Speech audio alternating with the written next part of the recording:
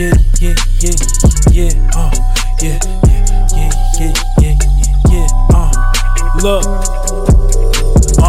ball player, no watching from the side. Said that you got him next, we'll go. What's up, everybody? Welcome to another edition of Up Next, the podcast where we tell you who's up next in youth sports. Once again, we're heavy on basketball. I'm Jamal Murphy, and I got my co-host extraordinaire Khalid Green in the house. What's going on? Peace, everyone. Excited and honored to have. A lot of times we have special guests, but this is our first legend. So, Right. So we have the legendary, capital L, Leonard Hamilton, Coach Leonard Hamilton of Florida State tonight, man. We're excited. Yeah. I find those types of terminologies when you're associated with me be a little strange. I've been a grinder all my life, kind of under the radar, just kind of sliding around here and there. Right. Pop my heads up every once in a while, and we kind of go back in the hole. So hopefully now we'll start getting a little bit more respect. But I kind of like that underdog role. We like coming from out surprising people every year, but it's getting to the point now where people are not quite as surprised as they were earlier. No. It's hard to surprise people now when you keep winning consistently in the ACC. When you have 579 career wins. ACC champs last year before everything went downhill with the pandemic. But like Khalid said, we got Leonard Hamilton, the legend, with us, future Hall of Famer, originally from Gastonia, North Carolina. Thank you for joining us. Well, thank you so much for having me on. And when I was in Miami, I had a talk show that the year I set out between the Wizards and Florida State. I didn't want to be bored, so I started doing this talk show that's on the north side of town. And I got a healthy respect for what you guys do because I found myself studying everything that happened that night. And then I realized I had to get up early in the morning and study what happened on the West Coast that night. And then I had to drive almost an hour on the north side of town. And I said, this is what I expected. So then I have a healthy respect for what you guys do.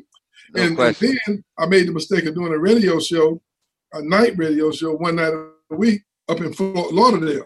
So then it came on at 7, which means now to beat the traffic, you got to leave at 3 to go an hour and a half to get there. I said, man, I'm supposed to be on vacation. So listen, I got a healthy respect for what you guys do. Yes, sir. Yes, sir. Look, peace to you, okay? Peace, yes, indeed. Thank you. We always start the show off, when we're talking to, young players in the game, young big-time prospects, we always ask them, how they got started. So with a legend like you, we definitely got to ask you how this all came about for you. When did you start playing basketball? When did you develop a love for it? When did you know you wanted to be a coach? Well, in fact, I can remember my father saying, you have to get your education. My father went to the 9th grade. My mother went to the 7th grade. And it became obvious that they had a ceiling on what they could do. My father he never complained. He didn't have any racial issues. He just said, I want to be paid the same thing for doing the same job. And that was a challenge back in the 60s that I came along. Right. And he made it very clear that he was stuck in a certain position in life and couldn't get out of it because of lack of education. So as a 4th grader, he told me very clear, I have absolutely no money to contribute to you getting an education. So if you're going to get an academic scholarship or athletic scholarship, but you got to go get your degree. But obviously, nobody ever accused me of being the sharpest knife in the drawer. But anyway, so a non-basketball player, a guy who had 2 left feet, had a basketball rim on his swing set. And he had a little yellow basketball. And he was my neighbor, and I started playing with that ball. So from the 4th grade on, I'm trying to figure out how can I develop a way to get my education. And so I always had in my mind, I had to get my education. And so playing basketball and football was a vehicle by which I could get my education paid for. And I also had 3 brothers and a sister. So I had to set the table for them. So as I went through, and I was going to join the Army so that Uncle Sam could pay for my education. Right. But as God would have it, a week before I got ready to join the Army, they started a basketball program at the local community college in my hometown. Now, I had more football scholarship offers than I had basketball scholarship offers. But I always tell people that, I never lived more than 50 yards from the church I grew up in.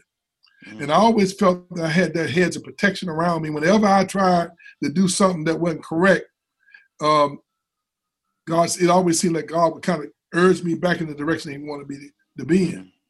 And I should have gone to play I should have gone and taken the football scholarship, but I came down with a rash and could not go. So that was a blessing, because I shouldn't have been playing football in the first place. But every time that church door opened, we were in it.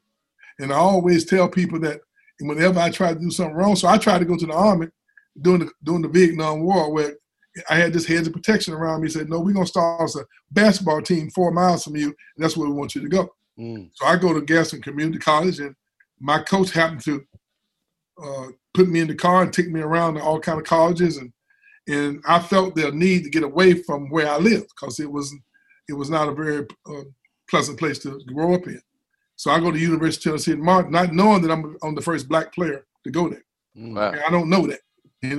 All I know is I want to get my education. I hadn't done all my research, scholarship, education. I'm in. I ended up going there being the first black basketball player, and I never forget this. My coach had a problem, had some issues. He was from old school, and I called my mother one night and said, "Mom, I'm not real sure I can go to school here," because she said, "Why?" I said, "My coach might be, not. I'm not saying he's prejudiced, but I'm not real sure that he's not." My mother she said, "Where are you going?" Right. I mean, where were you going where you're not going to deal with some issues? Right. And that resonated with me. I stayed there, got my degree. And the interesting thing, though, when I got my degree, though, I adopted my brother, Willie. He was 17.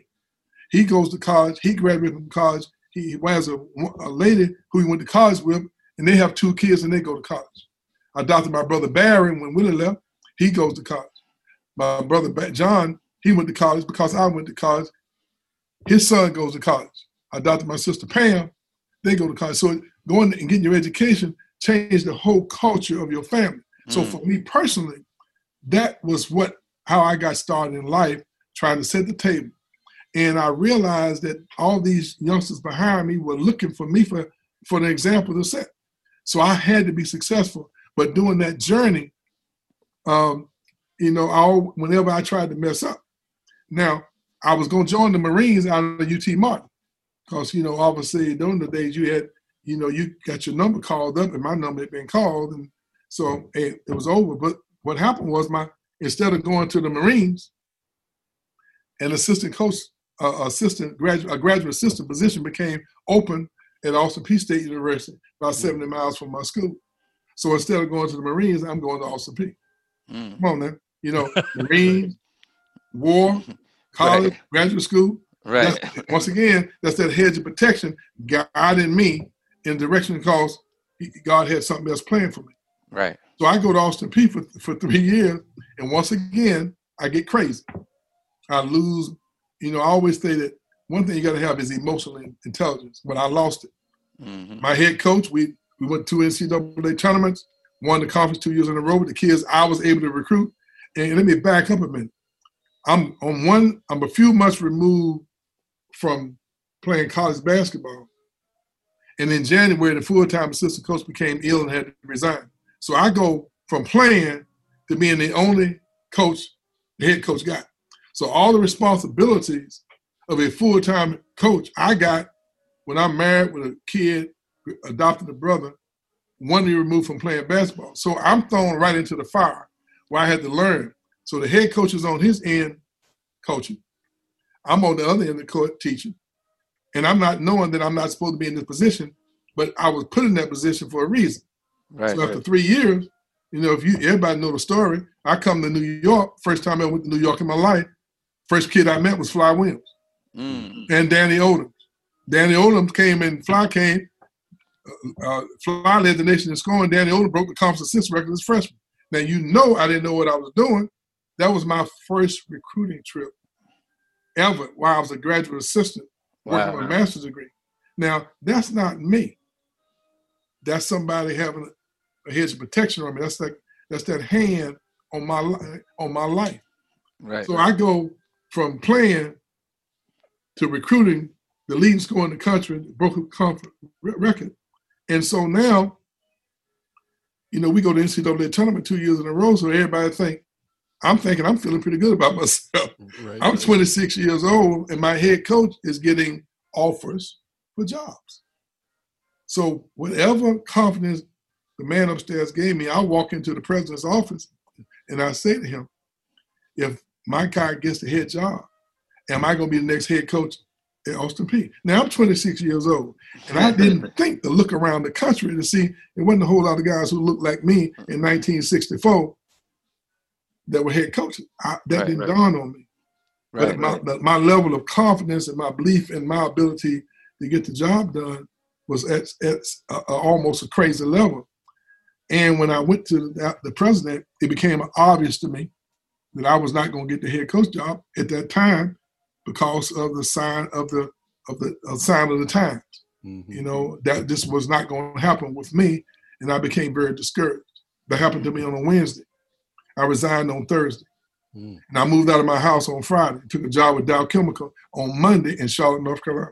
And I had intended to be, if I couldn't be a head coach because I was African American, I wanted to be the #1 chemical salesman in the country. Now here again, I lost my emotional intelligence. I became emotional, I made a rash decision that wasn't well thought out. Right. But as fate would have it, at 12 o'clock the next day, they told me to go find me an apartment. John C. Smith had offered me the head job. I wasn't wanting to take the job, and I was on John C. Smith's campus, and I called the hotel, and my wife said, Joe Hall called you from Kentucky. And I called him back, and he said to me, would you be interested in talking to me about a assistant position on my staff? Now, needless to say, the reason Joe Hall knew me, because Austin Peay had lost to Kentucky in a triple overtime game, 103-106, in the NCAA tournament that year with the kids that I was able to bring in there. So he knew of my work. So he asked me, and Khalid, this is interesting because he said, I'm going to be out of town on Tuesday. I won't be back until late Tuesday afternoon. Can you come see me on Wednesday? So I said, Coach, can I call you back? I hung the phone, made my own place reservation, and I called him back and said, Coach, I'll be in there on Tuesday when you come back. and so he came back and we visited. And for about 4 o'clock, I said, Coach Hall, you have anything else you want to talk to me about? He says, no. And I said, Coach, I'm going to tell you 4 things. I'll be loyal to you. I won't nobody outwork me. I won't ever get you in trouble. And I'll make sure you got plenty of players. If you're not going to offer me this job, I'm going to go back to Charlotte. If you don't mind, I want to be the #1 chemical salesman in the country.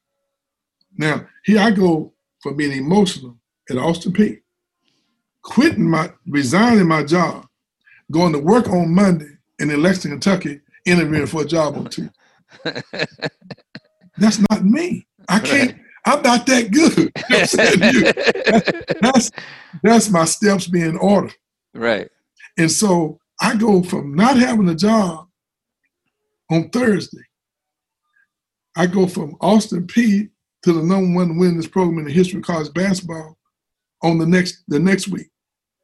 But that's how my life has been. So it's quite obvious that I'm doing what I'm supposed to be doing. I always think all of our steps are ordered. Right. And the way you know that you're fulfilling God's purpose for you, and we all have a purpose, there's a piece of understanding that comes over you where you feel good about what you do every day. Right. And I feel good about what I do every day. So I go from not having a job, selling chemicals, to Kentucky, and I was there for 12 years. And then I got the head job. So my point of view, I've always felt my steps have always been ordered. And so when you ask me about my journey, what I'm saying to you, I think we all have a purpose in life. Now it's up to us to find out what that purpose is. Right. And when you're fulfilling that purpose, when you feel good about what you do. And that's where my life has been. So when you ask me that question, I know you didn't expect me, you to get that story, but I believe in being thorough, you know? Absolutely.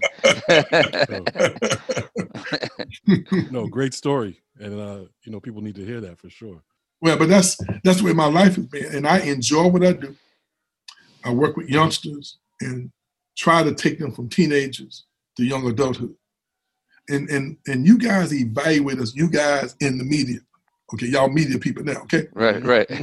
But the point of it is you evaluate coaches in terms of how many times they go to the NCAA tournament, you know, how many championships, how many Coach of the Year awards they get, where you're ranked, you know, how many kids you put in the NBA. But you understand that everybody on your team is not going to the NBA. And 95% of all your kids are going to be husbands, fathers, citizens, and neighbors. And so at Florida State, we've only had 2 kids now graduate in 18 years. Mm. Now, when you evaluate us at the end of our coaching career, you know, you're going to evaluate us by how many guys went to the NBA. You're going to have how many guys graduated, got their degrees, and they have good lives as a result of being a part of your program. To me, that's far greater than anything you do on the basketball court when you're helping young people move and mature into life where they have a better way of life. And that's what we place all our emphasis on. Along the way, we hope that we win enough games. We hope that we can go to the NCAA tournament, and those guys who have the ability to improve and put themselves in a position to have a chance to get in draft and realize their dreams, we create that atmosphere for that to happen. But our philosophy is there's a lot of good players in the United States and around the world.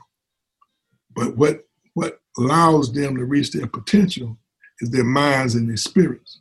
So we spend more time coaching their minds and their spirits than we do their bodies. If their minds are right and their spirits are right and they conduct themselves properly, then they allow their physical attributes will develop. And some of them go to the NBA, some of them go to Europe and play. But the most important thing, they leave with their degrees. And when that ball starts bouncing, you know, I came out to practice the other day and took all the air out of the ball and threw it down on the floor and then bounced. And I made it very clear to them. That's the way life is, and ball's going to start bouncing at some point. So if you got those papers, I realized how much it meant to me and my family, because I changed the whole culture of my family as a result of me going to school and getting my degree. I owe that to them and their parents to make sure that I don't lose sight on what's really, really important. And that's my story, fellas. Mm. Well, you mentioned the recruiting piece, and you know, you're kind of an underrated recruiter. I mean, you know, you get big time guys also, but I'm wondering, you know, based on what you just said, is there a type of kid that you recruit? Because you don't have like the normal like blue blood system. You always have, you know, big time team efforts. You know, play 10 to 12 guys. You know, some defense. Defense 15, 20 minutes, and then the same thing. You know what you're saying off the court, like teaching kids off the court. So, is there a particular type of kid that you look to recruit, or is it just we mold them once we get them? Well, my odyssey has been taking over programs that were not very good before we got there. I mean, with potential, and maybe it have been a little inconsistent over the years. And sometimes you take over programs, you have to implement a system that allows you to be successful with what you got. But now we're in a position where we have a system that we believe in. You know, offensively, we try to score in the first 6 seconds. We don't have it. We're gonna make passes. We're gonna move the ball. We're gonna move the bodies. We're gonna share the ball. We're gonna share playing time. And we want to recruit players whose skills fit our system. Sometimes, you know, they're great players, and everybody want to recruit great players. But sometimes, even though a guy's a great player, he has to fit the way we want to play. You know, they call us big guard U. Well, you know, we like long range because we switch 1 through 5. It's kind of hard for a 5'6" guy, 5'7" guy, 5'10" guy to be dead front of the post. So we normally have big guards, and our perimeter guys, our forwards that are classified in some, categorized in some group, we need for them to be skilled. The only real position on our floor, on our team, is our postman. Everybody else is interchangeable. So we want interchangeable, positionless players that fit who we are. So a guy who's versatile, he flourishes in our program, and he has a chance to display his dribbling, passing, shooting, and more than anything else, his decision-making skills because of the way we play our system. And so that's why a guy like Patrick Williams, who's 6'8", and maybe could be a power forward, maybe could be a three man, where he's playing 1, 2, 3, and 4 for me because he's just playing. I can get a rebound and run the offense. I can fill the lanes and catch in transition. I can come off ball screens going left and right. I move the ball. So I can tack closeouts.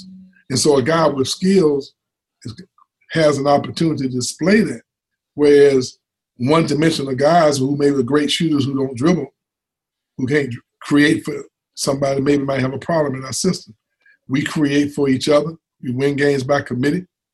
We call ourselves 18 strong, and our kids play with that spirit in their mind.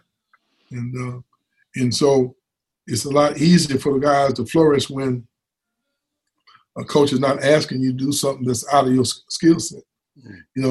Like for instance, sometimes you can get a big, powered, athletic, shot blocking power forward who, in the old school days, those guys were valuable with the way the game was played.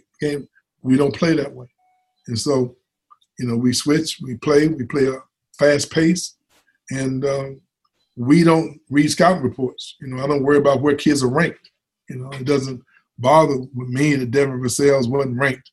And when we recruited him, he fit what we thought we needed. 6'7", long arms. But I don't know what position Pat Williams was. I just know he had skills and the body and the mindset to fit who we are and what we try to do. And that's what we are trying to do consistently. We have 2 kids this year, lottery picks. We're going to have 2 or 3 kids next year, same way. And there are kids that you probably don't know their names right now. Maybe That's one. Right. That's right. Not all of them. Right. Coach, talk about, I think an underwritten part of your legacy is your rebuilding programs. And what people don't understand on the East Coast is that Florida State, Miami, those are known to be football programs, and you turned them around, and now, like, basketball people are aware that those are now basketball programs, and a lot of that is due to, what you've done. Talk about, like, building a culture of a winning culture and insinuating basketball, putting basketball into the program. Well, I think having the opportunity to be at Austin Peay, put in a situation where I had to learn how to teach and develop and communicate. In other words, I am teaching and developing players at Austin Peay that were older than me. In other words, there were kids on the team that were older than I was. So I had to develop a system of how to be positive, how to be encouraging, how to be and not be condescending, where guys could believe and trust in me. Going to Kentucky, having a chance to be a part of the winners program, so I see how he do it at the highest level, the academics, the travel, the basketball camps, the recruiting at the high level, the game preparation, or how it was against Indiana, Louisville, Kentucky, North Carolina, and all the SEC people. You were part of that learning experience for me as a young coach. So going to Oklahoma State, was a challenge for me, but I thought I was prepared. I understood what it was like totally, the being in the fishbowl existence, having to work hard, grind, and grow and develop, because in order to maintain the same level of consistency in Kentucky, that was hard work. So that worked out pretty good. And what happened was I took what I learned in those other places. Secondly, I also took the value of getting an education that meant so much to me with my family. The same thing we was doing in Kentucky, and it fathered me. So I feel that I grew along the way in the stops that I made, I gained wisdom from those experiences. That's interesting also because you've been around the game a long time. The game has changed, but it seems like you have no problem changing yourself. Like you just said, the offense, we try to score in the first 6 seconds. I assume that wasn't always your philosophy. How have you changed with the game? Well, Khalid, you might not know, but you might have been evaluating me with one of the NBA teams back in the day. In my world, at my level, I was a pretty good player. Mm-hmm. But I had an unselfish spirit. It never bothered me in pickup games. All I wanted to do was win, defend and win. And that was my persona. Even though I still hold the scoring record in North Carolina, 54 points in one game. I just want to throw that in. Okay. Shout out to that. but what I'm saying is, but I really enjoyed being the car dealer. I remember coming home one summer from college, and I was there for about 3 or 4 weeks, and I had a chance to coach a little league team of 4th, 5th, and 6th graders. And I had that running philosophy, and I actually was scoring 80 and 90 points with 4th and 5th graders because we were pushing that thing. So I've always wanted to do that. But sometimes when you go into college situations, asking kids to be something that they're not, it can end up have an adverse adjustment for you. So as time has gone on, I've moved closer to playing the way I enjoy playing. I enjoy coaching, but it just so happens that that's the way the game's moving. And someone Khalid was criticizing me, saying, "How in the world can you have 2 kids on your team that are drafted in the first round in back-to-back years, and neither one of them ever start a game? What are you thinking about? How can you have 2 pros not starting?" And so, I kind of felt that they was taking an undercut shot. And maybe I didn't know what I was doing. And I said, when Red Auerbach won 9 straight NBA titles, he had John Havlicek coming off the bench, Zach Sanders coming off the bench. He had 4 Hall of Famers coming off the bench. Y'all called him a genius. Right. I said, so now I got my kids coming off the bench and y'all questioning my judgment.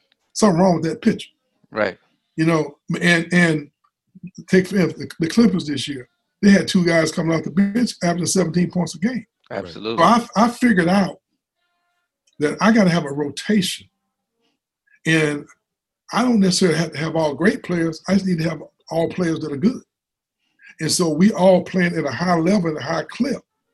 But the play that is the way I want to play, it's hard to sustain that level of effort for long periods of time without trying to find a place to rest. Well, if I'm going to compete against the blue bloods in my league, I can't do a lot of resting, And so I'm not going to have maybe the top 5 players in the ACC. I'm okay with that. But I'm going to have 10 or 11 that are pretty good. Right. And that's where we're going to play.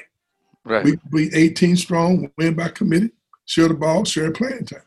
Now, if you come into our system, you look at our track record, we had, I think we have 16 kids drafted in 18 years. Wow. And then with only 2 kids not graduating. And I think we've done okay. So my point to you is that our system, you can no longer take shots at us saying, you're not going to get 25 shots a game. You're not going to get 35 minutes. You come here. Kids are saying, you got to make a decision. They can't cut us. So, and I'm not doing that for recruitment. I just believe that's the way we have to play in order for us to be successful. Our kids enjoy that. They enjoy playing to exhaustion. They enjoy, I create for you, you create for me. Right. And I create a high percentage shot for you, you create a high percentage shot for me. So we become a little more challenging when last year's team, we had 9 different players, leaders in scoring. Now you go find that on the team. 9 different players on our team led us in scoring last year. That's a hard team to scout. There we go. You know? Right. I mean, so, but my point, if I'm going to be just like everybody else in my league, come on, man. If we all dress alike, sometimes it can be boring. I want to be different, you know? Right. And I need to be. If I play just the way everybody else playing, walking the ball down the court, you know, playing my top 7, you know, the superstars, the McDonald All-Americans, they get their 35 minutes, you know, I'm not going to be loaded. I'm not going to have 5 McDonald All-Americans on my team, you know, but my Burger Kings do just fine. That's right. That's right. And especially when you got 2 lottery picks, you know, I mean, people can't hold that against you in recruiting because, you know, regardless, they play 15, 20 minutes a game and then they still get drafted in the lottery. If you end up being that good, people still see you, you still get drafted. What more could you want? But you know, I don't really try to coach to get kids drafted. Mm-hmm. We try to coach to get kids to reach their fullest potential. Mm-hmm. And our philosophy is, if you can condition yourself where you don't take any possessions off. But see, in life, life is just like basketball. No one wants to be uncomfortable. Nobody want to be tired. Right. Nobody want to be hot, cold. You don't want to be thirsty. You don't want to be hungry. You know, you don't want to be tired. You want to be fresh. You want to feel good. But in order for you in coaching, if you always comfortable, then how you gonna tap into that extra level to be the best you can be? Right. So I have to condition you to give me your best effort all the time. Now, we have 3 individuals on this call. We all have a predisposed, God-given potential. He didn't give me the same potential he gave you, and vice versa. My job is for you not to worry about being as good as me, because I was a bad boy. That's what you know. Anyway, shout out to that scoring record again. But go ahead, Coach. What I'm saying is, if I compare myself to you, God might have gave you a little more than He gave me. I got to be the best I can be, and so we try to condition our guys not to worry about anything but that which you can control. What you can control is your mindset every day. And if you come to practice every day with that purpose, if you practice that way, you play that way, and you reach your potential. Now, you have to get out of your comfort zone in order for you to test your limit. If you stay comfortable, you never test your limit. So our job is to consistently get them to understand. Now, that's easier said than done. You know, and our system holds everybody accountable for every possession. We will grade you on every defensive possession you're on the court. I'll come to you and I'll say, Glid, you had 15 times to close out. You only correct 3 of them. You didn't close out with your hands up. You didn't chop your feet.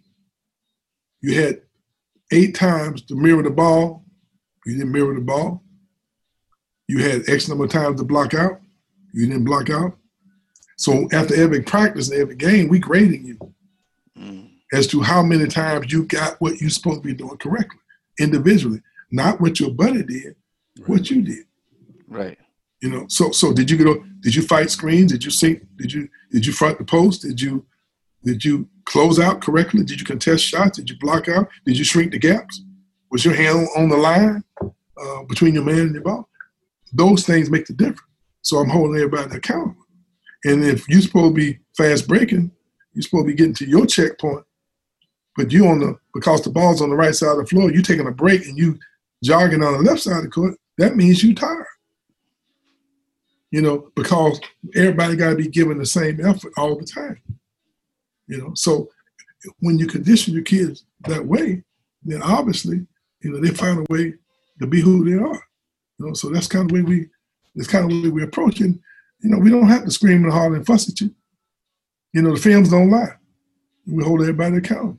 And we treat everybody the same, and everybody enjoys that. So, I mean, the way we play, it's fun.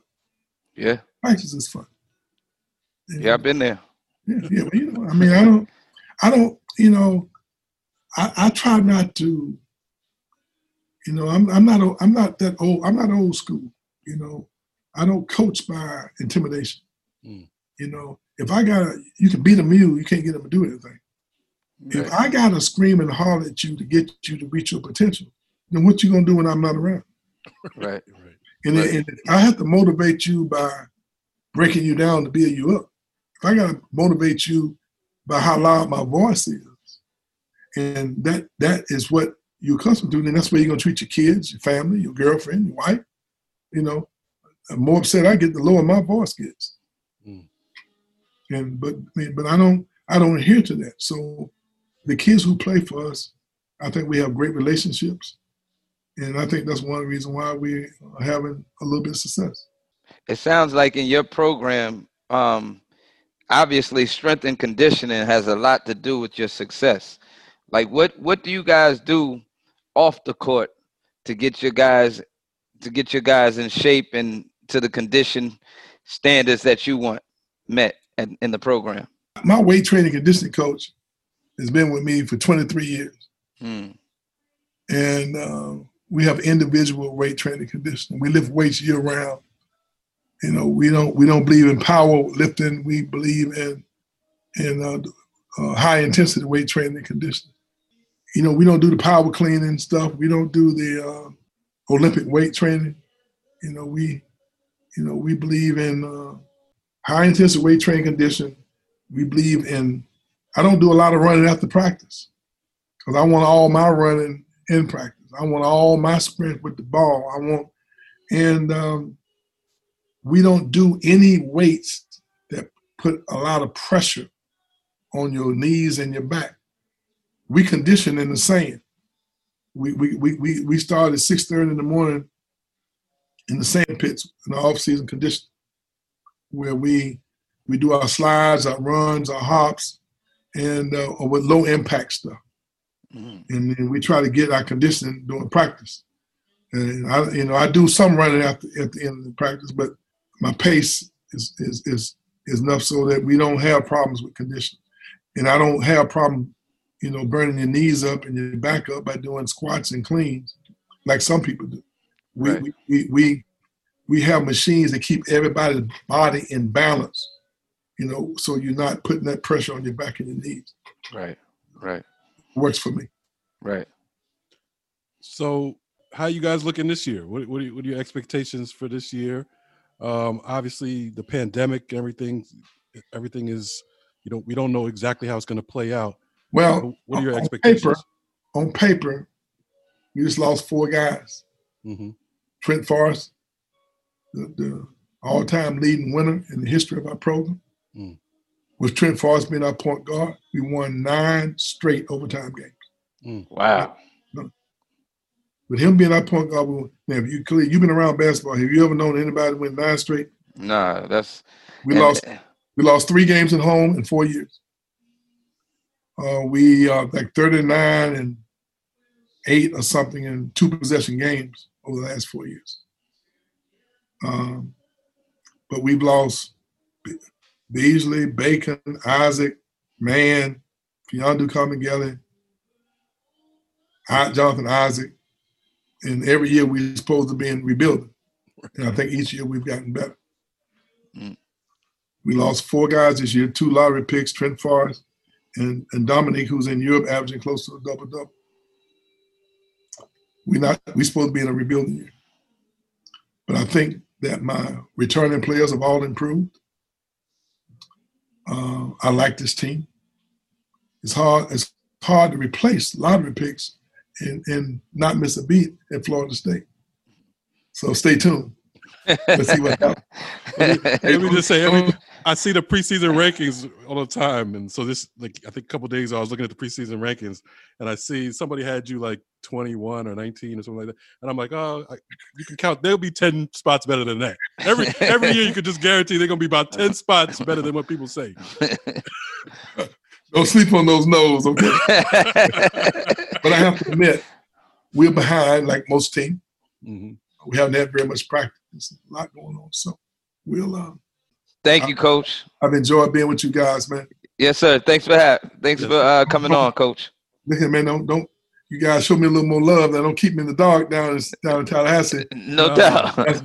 Anytime you guys want me on, just call my girl, okay? Okay. Right. Thank you, Coach. Appreciate it. Thanks a lot. All right. The great Leonard Hamilton. Yes, sir. Blessed us with his presence today. Gave us many jewels in about half an hour or so, maybe a little more. Time flies when you're having fun. Yep. That was great. Yeah. A lot of knowledge, wisdom, and understanding from the OG out of Florida State. And, he took us on his journey, and it's been one hell of a ride, man. And I've always been a fan of his even as an NBA scout, and, definitely hearing about his story makes me more of a fan, and I'm rooting for them this year and during this COVID season. No question. And like I said, every time I see him in the preseason rankings, I'm like, okay, yeah. Oh, you got 21? Maybe top 10. Yeah, absolutely. Because every year they're like, oh, how do these dudes do it? Like every year you're top 10. Right. In the ACC, one of the top 3 teams in the ACC every year. So, and he gave us a glimpse how he does it. Yeah. That was some good stuff. Absolutely. And for the players that are listening, if you want to be an NBA player, Florida State has to be on your radar. I mean, he's produced guys that have gone into the lottery and came off the bench. So that says a lot about him as a coach and his culture, and about the players that are, receiving the scholarships and going to Florida State. So shout out to Florida State. Those Noles, don't sleep on them, man. No question. And 2 guys went lottery this past year. Patrick Williams, who was I think he was a 5-star recruit, but Devin Vassell, as he mentioned, was a 3-star recruit. He obviously improved himself to that level to be a lottery pick. So I don't know what other selling point you would need other than that. Right. And a person who cares about you absolutely is going to make sure you graduate, understands your background. Right. We know the makeup of most basketball players, college players, are mostly young black men. He's been there, done that, understands how to make sure you're successful in life as well as the game. Yeah, I mean, he's the new dean of black coaches. I mean, with the passing of the great John Thompson, he's who all the aspiring young black coaches should be looking to achieve the heights of. So, right, he's the legend that we all he has the shoes that we're all trying to walk in.